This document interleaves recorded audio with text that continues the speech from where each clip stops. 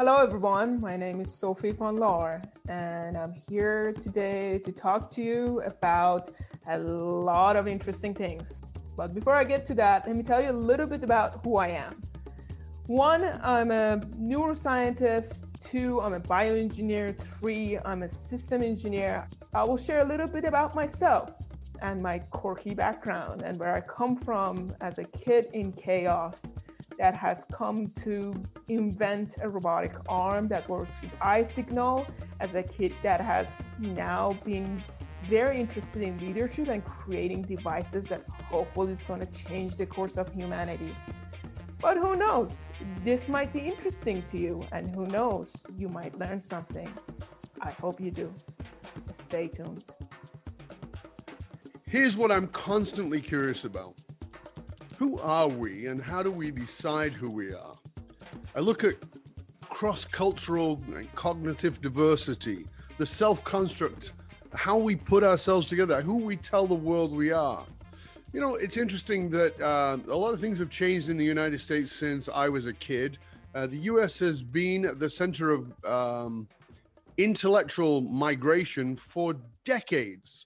And now there's conversations about building walls and keeping people out. Cognitive migration means that students with higher education come from other countries and other cultures, and they become professionals in the United States. And it brings about a whole change in the development of a country. For instance, in 2019, in the U.S. winner of the Nobel Peace Prize for physics was one of two Americans who was a immigrant, as was the Nobel Peace Prize winner for chemistry, also an immigrant.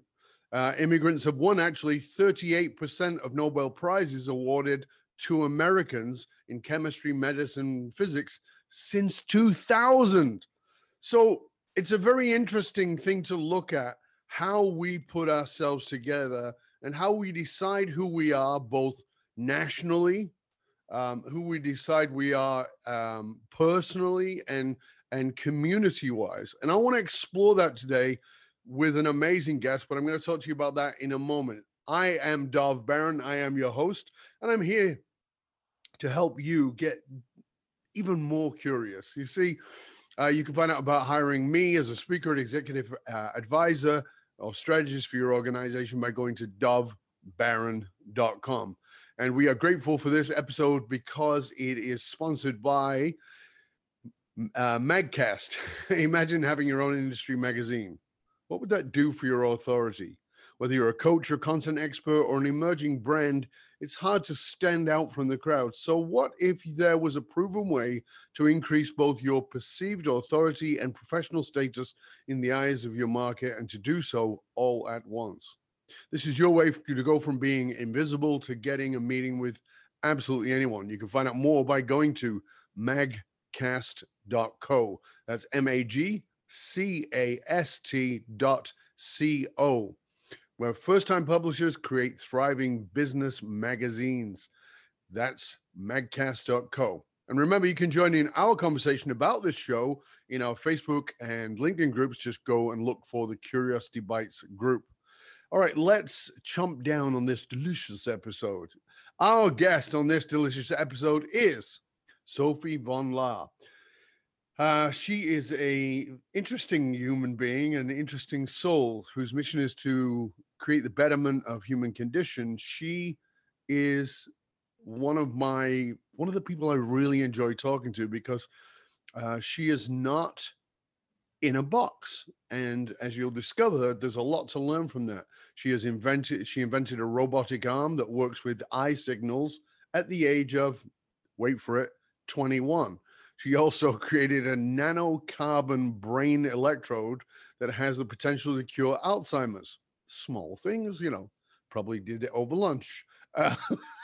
In addition, she has 3 engineering degrees. She is currently working on an organizational leadership PhD.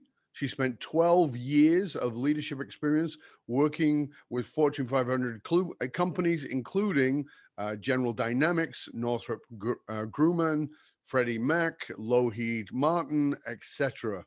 She's done so So much. She's a multi-million. She's run multi-million-dollar contracts through her lens of understanding humans from the psychological to neuro leadership standpoints. And in her spare time, she likes to practice a Persian instrument known as the setar. So, ladies and gentlemen, please put your hands together and help me welcome Sophie Manon!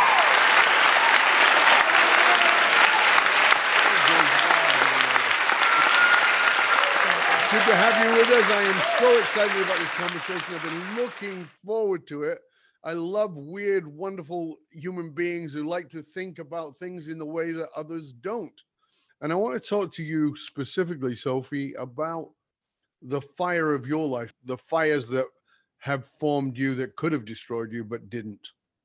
Oh, sure. So let's start from the beginning. Sure. How about that? So I was born in 1987. And for those people that know the history, that means towards the end of Iran and Iraq war. Right. So unfortunately, Iraq was dropping chemical bombs on the cities at the time I was born. So when I was born, my my mom was rushing to a shelter, and she goes to labor because of stress. So she goes to the hospital, and the doctor has fled the country the day before. So yeah, Yeah. she encountered a lot of I'd like to see the doctor. I'm sorry he left the country. yeah, just Nothing personal. nothing personal. His plane left a few hours ago. So that's the beginning. So I'm a product of chaos. I'm a product of literally born in the middle of chaos. And I can tell you that it never got better. It only got stranger and more complex. So as I grew up in Iran, I had to deal with a lot of adversities, including my family being highly political and against the government, just the environment, not very female friendly, just not exactly for someone as curious as me, as we mentioned. The cat wasn't doing well. Right. Right. So there is a saying in Iran that like the black cats that are known to be kind of not good omen, they become stronger genetically because the kids throw stones at them so often that Right. they find better ways to survive. So in so many ways, I've become a black cat in the environment I grew up. So I mean, I don't So know. how long were you in Iran? Like, because you said you're, so I just want to give context again. So, you know, the you're born at the birth of the new Islamic Iran Right. after the Shah is gone. Um, you know, Ayatollah Khamenei is huge, and there's a lot of aggression, a lot of repression starts to come in with the Sharia law, and your parents are intellectuals and high profile people, and you're about to be born. Your mom goes into stress. You're born into this chaos, right? I Yes. mean, really, literally born into chaos. Uh, in a world that people probably don't know, or many people don't know, that Iran was a very progressive country under the Shah. I mean, if you go online and look at pictures of Iran during the Shah, you'll see women in mini skirts. You'll see, you know, very modern buildings and very progressive. And then all this wave comes. Um, Tell us about growing up. Then, I mean, how long were you there before you left the U.S. Left for the Um, U.S. or left 16, for other countries? 16. So I would say that all my formative years I spent in Iran. And you're right. It was a matter of people couldn't adjust. Like it was one of those things that you think something like that happens and you're fine, but then you're not fine. And Mm-hmm. the new normal never becomes okay. the new normal doesn't ever justify itself. Right. And it becomes, you don't harden. It's one thing that people don't understand. It hurts constantly. Right. So as a child, as a female growing up in Iran in around that time, I mean, even to this day, if you look at my forehead, you see that there are parts of my forehead that I call it Mickey Mouse because it just invades my face as it goes through my eyebrows. Imagine wearing a hijab, like a scarf, and Mm-hmm. that showing. Mm-hmm. And twice I got arrested for that little of pieces of hair. Wow. As a child, one I was like 10 years old, and one I was like 12 or 13, and it was terrifying because you could get up to 60 lashes for hair showing. You could get jailed, and worst cases, it was horrifying. I can tell you that it's 1,000 times like it's not even comparable right now, but in the beginning, it was really different. Well, as you know, I was there in 2016 in Tehran, and had a beautiful time and loved Tehran and loved the Iranian people. But one of the things that was fascinating to me was that the women were all blonde. Right. Not all, but a lot of them were blonde, Right. meaning their hair was dyed. And by the way, that means I knew what color their hair was. So if you're thinking, well, isn't their hair covered up? No, they have a little bit of a shmata, a little bit of a cloth over part of it. They have to have that, sure. Now, a lot of women are in full hijab, but most of the women are not. They've got blonde hair, they've got Western makeup, beautiful Western clothing, and of course, the mark of status. They've had nose jobs, and many of them kept the bandage on to prove that they'd had the nose job. So that sounds like a very different Iran than you grew up in. Yeah. Now, it's certainly not the Shah's Iran or pre Ayatollah Khamenei, but it is different. So is that very different than what you grew up? Was it much more strict when you were up to Yeah. 16 years old? I mean, it gradually got better even until I left. But I think in the beginning of the revolution, things were very strict and scary, and a lot of people would get arrested for absolutely no reason. Somebody in my family got arrested because they were selling shaving for men. But in Sharia law, you shouldn't shave your face as a man. So he was in prison for many years for like selling shaving material. Like, I don't know, it was like a razor or whatever kind of company. So, So the guy went to jail for selling razors and shaving cream. Yeah. Wow. Wow. Right. Because I mean, I just want people to grasp that for a minute. Like, right now, as we record this, people are pissed off that they have to wear a mask and they feel like it's an infringement on their freedom because some medical person is saying, you might want to wear a mask because there's a virus and it's a way to protect yourself and protect the people you love.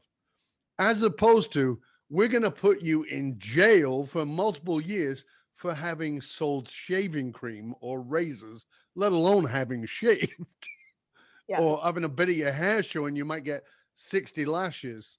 So let's apply that law to wearing a mask or not wearing a mask. I think everybody's suddenly wearing a mask. Oh yeah, and the mask is for yourself. That is not. Yeah, so that for me is a way for us to get some context, and I like that around these things because I think that oftentimes we have this fragility around freedom. And that we don't really understand freedom, that we've become kind of entitled around freedom, that we don't really understand. Like, I am so anti-war in every possible way. And at the same time, I have a ton of respect for vets who actually go to, war for a country. Personally, I would never do it, but I respect what they do. And the fact that we treat these people poorly is insane for me. It's just nuts. these people are giving their lives for their country, and other people are saying, well, my freedom is that don't get to wear a mask. Yes, your freedom is. It's also your freedom to die and kill your granny with it as well. But freedom is something that is earned. And I think that we're very entitled around it. And that's why I wanted to ask you about that, because you grew up knowing what it's like to not be free, Oh yeah.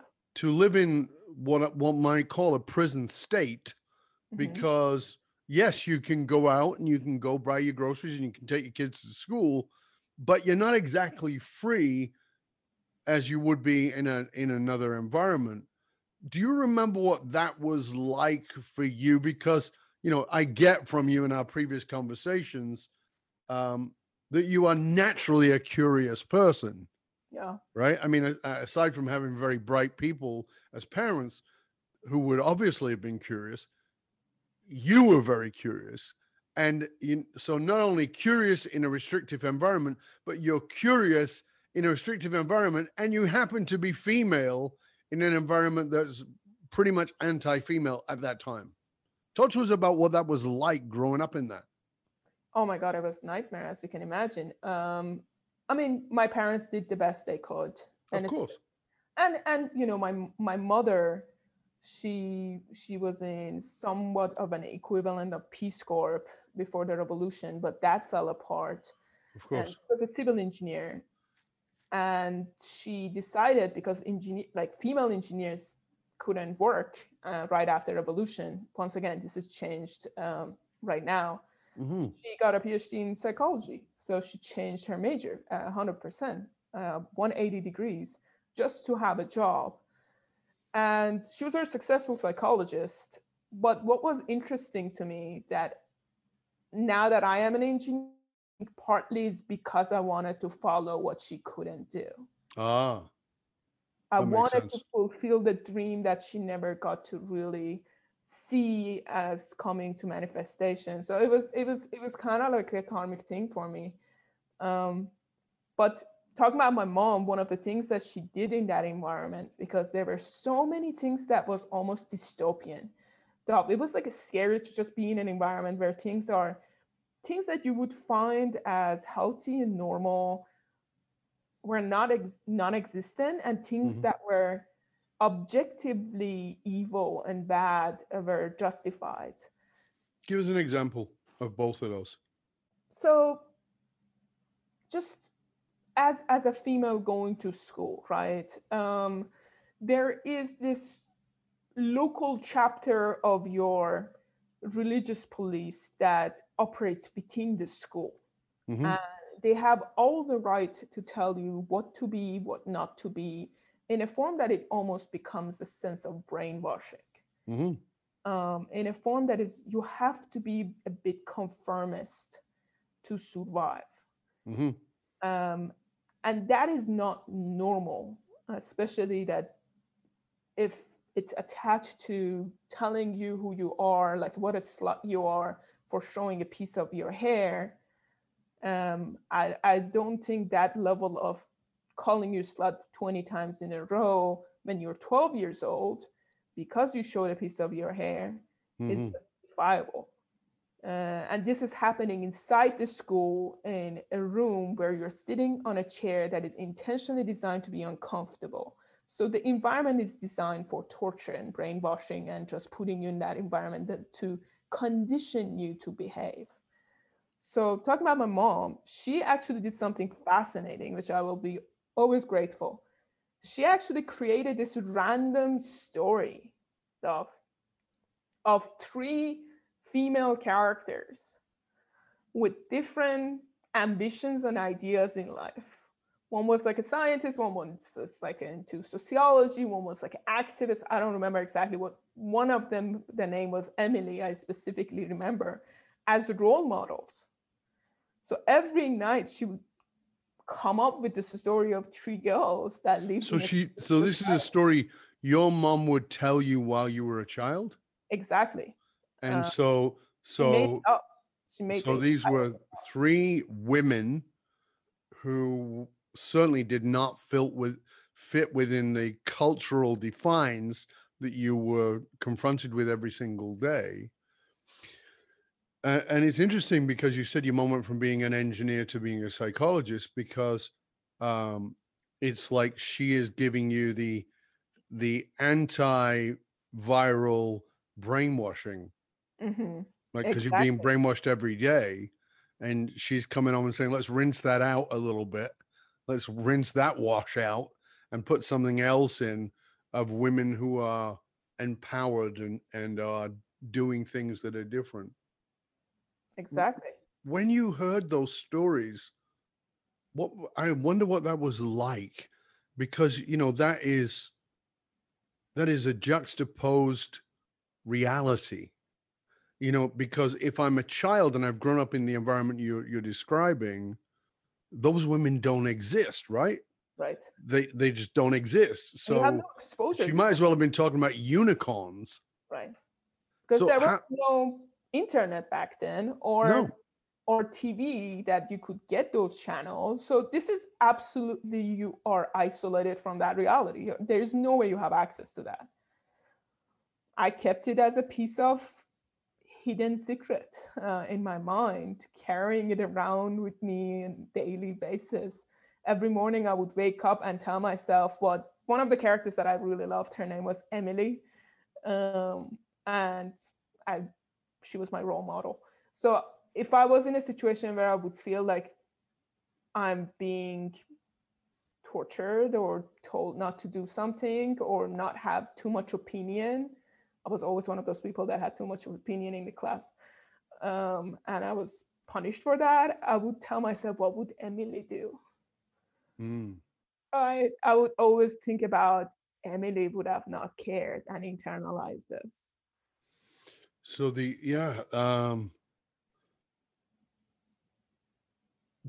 so I'm fascinated to know, did you share that with your friends? No, no, I was worried. I was too worried to. I mean, it's one of those situations that your fight and flight is very, Yeah. very strong. So you're kind of almost in this constant defense mode. So I wasn't. Trust is a very much of a luxury, or to that extent, Was a luxury. absolutely. Yeah, that makes sense. So I didn't share. Those were way too. I mean, I compartmentalized so many things in my life, um, that came natural. You don't share with people who you are. So that is fascinating. Uh, so you're growing up in this environment. You're born in chaos, as we talked about. You grew up in this environment which is incredibly repressive. Hmm. And again, I want to just reiterate this for our audience, that Iran has changed dramatically from what it was. It is not pre Ayatollah Khamenei Western that it was, but it's certainly not what it was just after the revolution. As I said, I was there in 2016 with people driving normal cars and having normal lives and going out for dinner and taking care of their families. And uh, what I know, because I did the research, was that there are more per capita more women with MBAs than in most Western countries, because women are highly educated there. So let's just sort of dispel some of those stereotypes that people are likely to be carrying. But we're talking about the Iran you lived in, which is in the 90s, and so that's a very different world. When I look at that and I think about growing up in that, I grew up in a difficult situation, but nothing like that. Were you, before that all came about, and of course you won't know, you'll only know by stories, were your family reasonably well off? Did they have a good lifestyle, etc.? So my not yes and no's, and the reason is that my mother was a descendant of like some Persian king, and the family had a lot of money. And after revolution, that was taken away. It was confiscated.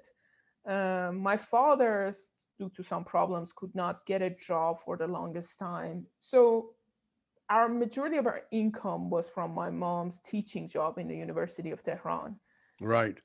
So we had a stream of income. It was very, very modest, but I can tell you that our home was, a place that was full of books and houseplants and intellectual conversations. You So mean like your own home is now? you're absolutely right. The minute I came out of my mouth, I thought about it. You're now living in your mom's house. I am. Only you're in charge. Yes. And so we weren't deprived. Wealth No. not always defined by, but No, yes. but what I was thinking about is, I wonder about the economic difference for your mom and dad Yeah. before the revolution and after the revolution, because they probably, I imagine they lived very well before. Right. And then they, lived on a very minimal lifestyle afterwards. Right? So Yes. you would not have known that previous quote abundance, but now talk to us a little bit about, because I want to get more of this story, the catalyst, because we're talking about the fire here and what forms us. So your mom's telling you these wonderful stories and inspiring you, and giving you these psychological role models. And by then your mom's already a psychologist and she's teaching at the university. Is the plan always, or are they talk to you about it? Or do they let you know that the idea is to get out? Or is that never spoken of? Is that a secret? It was a secret. And we left very unexpectedly under special circumstances that I don't want to get into here. But when we did leave, it felt that I'm not ready. It felt that my reality is about to get shattered. Yes. Because when you are in a war zone, and whether that would be psychological, absolutely, war zone, whatever, and my situation is not that special. It is special in a way that it went down, but I think a lot of people can like just see themselves in it, because you can live with a alcoholic father and feel the same way. Absolutely. So when you're in that war zone, that high level of stress, I think you create a lot of defenses, and you just keep on adding to those turtle shells, right? Keep on piecing together duct tapes and things like that psychologically to protect yourself as much as you can. And it's just you carry around that shell that is very useless everywhere.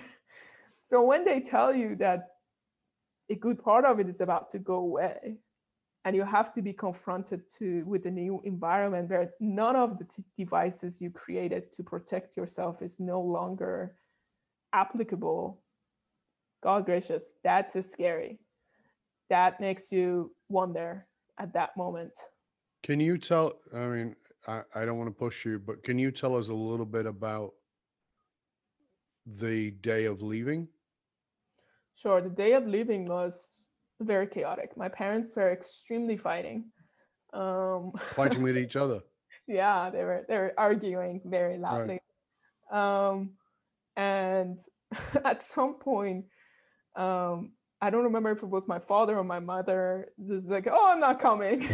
So there it goes, another piece of my, security.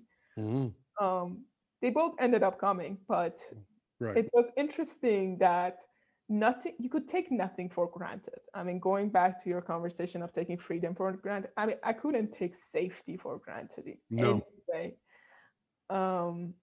And there was a lot of questions about where we're going, what we're doing, how is that gonna, it was a very dangerous, stressful situation.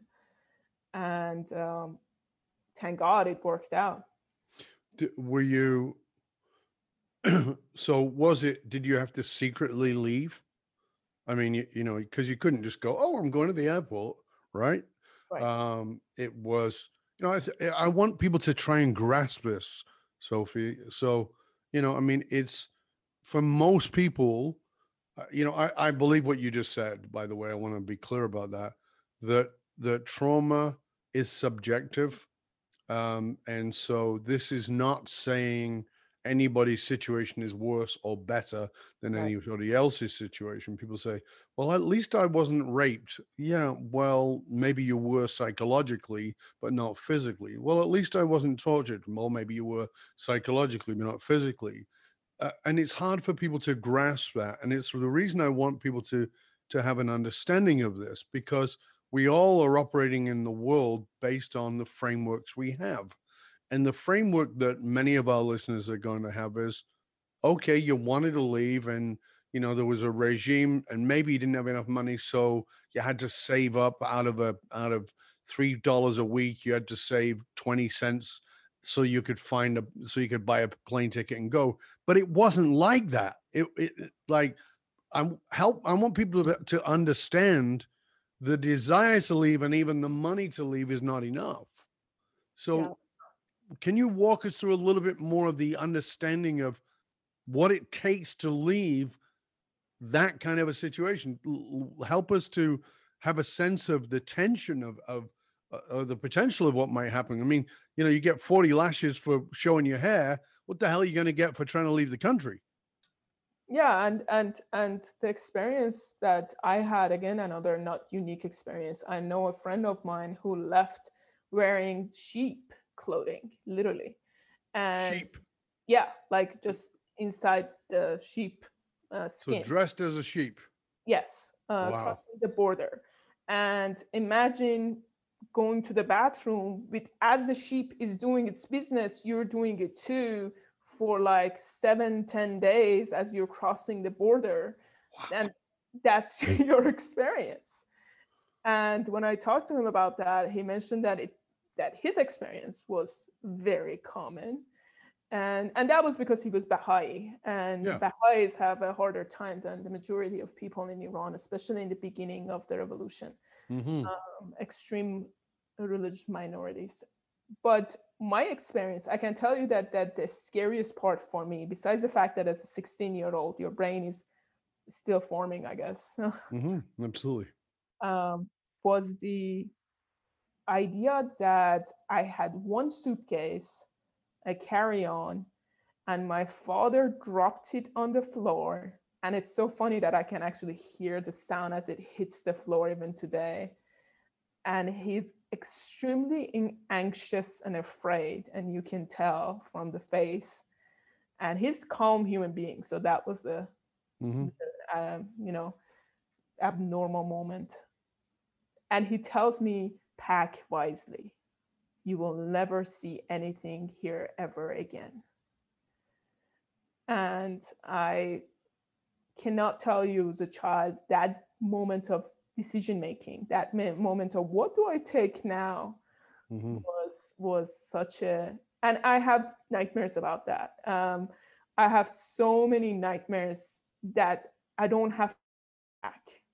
That's an ongoing nightmare, and that's because maybe it relates to me feeling not prepared for what's about to come, and it's a very deep rooted fear of what stands on the other side of the equation. Can we get arrested and sentenced to death? Can we get shoot down on the border? What is about to happen? What is on the, even if we make it, what is this America that, what does that even mean for me and my Mm-hmm. family? So there was, even the future didn't feel any better.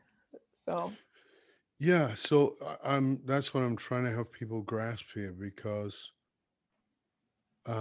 as my people, the people who follow me know, I say all the time, normal isn't healthy. It's just whatever you get used to. And the egoic mind will cling to normal because you've built mechanisms, safety mechanisms, and ways to cope around normal. So if normal is you get called a slut 20 times a day because you show a piece of your hair at school, that becomes normalized. If you are living in an environment that is repressive, that becomes normalized. And um, if you are offered something better, there is a psychological resistance to that better because it is separate from the normal. And what's more, people don't understand. They go, well, how could you not want to leave? It was horrible. Because that statement, how could you not want to leave, is a cognitive statement, whereas the desire to stay is not a cognitive process. It's an unconscious psychological survival process. And this is why I wanted to take an entire section to have people grasp, you know, who you are from who you became, who you were, what framed that, because you're obviously insanely bright. You come from bright family, with position and all those things, and then comes the revolution, and then your hair's covered up. You're never allowed to get your freedom of expression. You're born in chaos. You grow up in this restrictive environment. It's normal. The brainwashing is normal. And yet, this magnificent gift is that your mother decides to tell you a myth of three powerful females every single day, to ingrain in you this possibility that is beyond the normal. But as I said, it could have just as easily been a unicorn story, because it would have been as far-fetched as that. And then there becomes a moment, the transition to the possibility of becoming the unicorn, the possibility of stepping into that, and the resistance psychologically because of safety to becoming the unicorn. But then you come and you leave. In the next part of the show, we're going to talk about that, what that was, what that led to, and how it began to form you, from not having to cover up, not have to hide. But my guess is you probably did. So we're going to come back in a little while after this section. Until then, I really want you to think about yourself before you go into the next section. As you are, as an audience member, are listening to this, I really want you to think about how you take, or potentially take, your freedom for granted, how you how maybe you assume trust rather than experiencing it as a luxury. And just think about the freedoms that you have that you might want to appreciate as you listen to this particular episode of Curiosity Bites. We'll be back for another episode in a little while, so stay curious, my friends. Stay curious.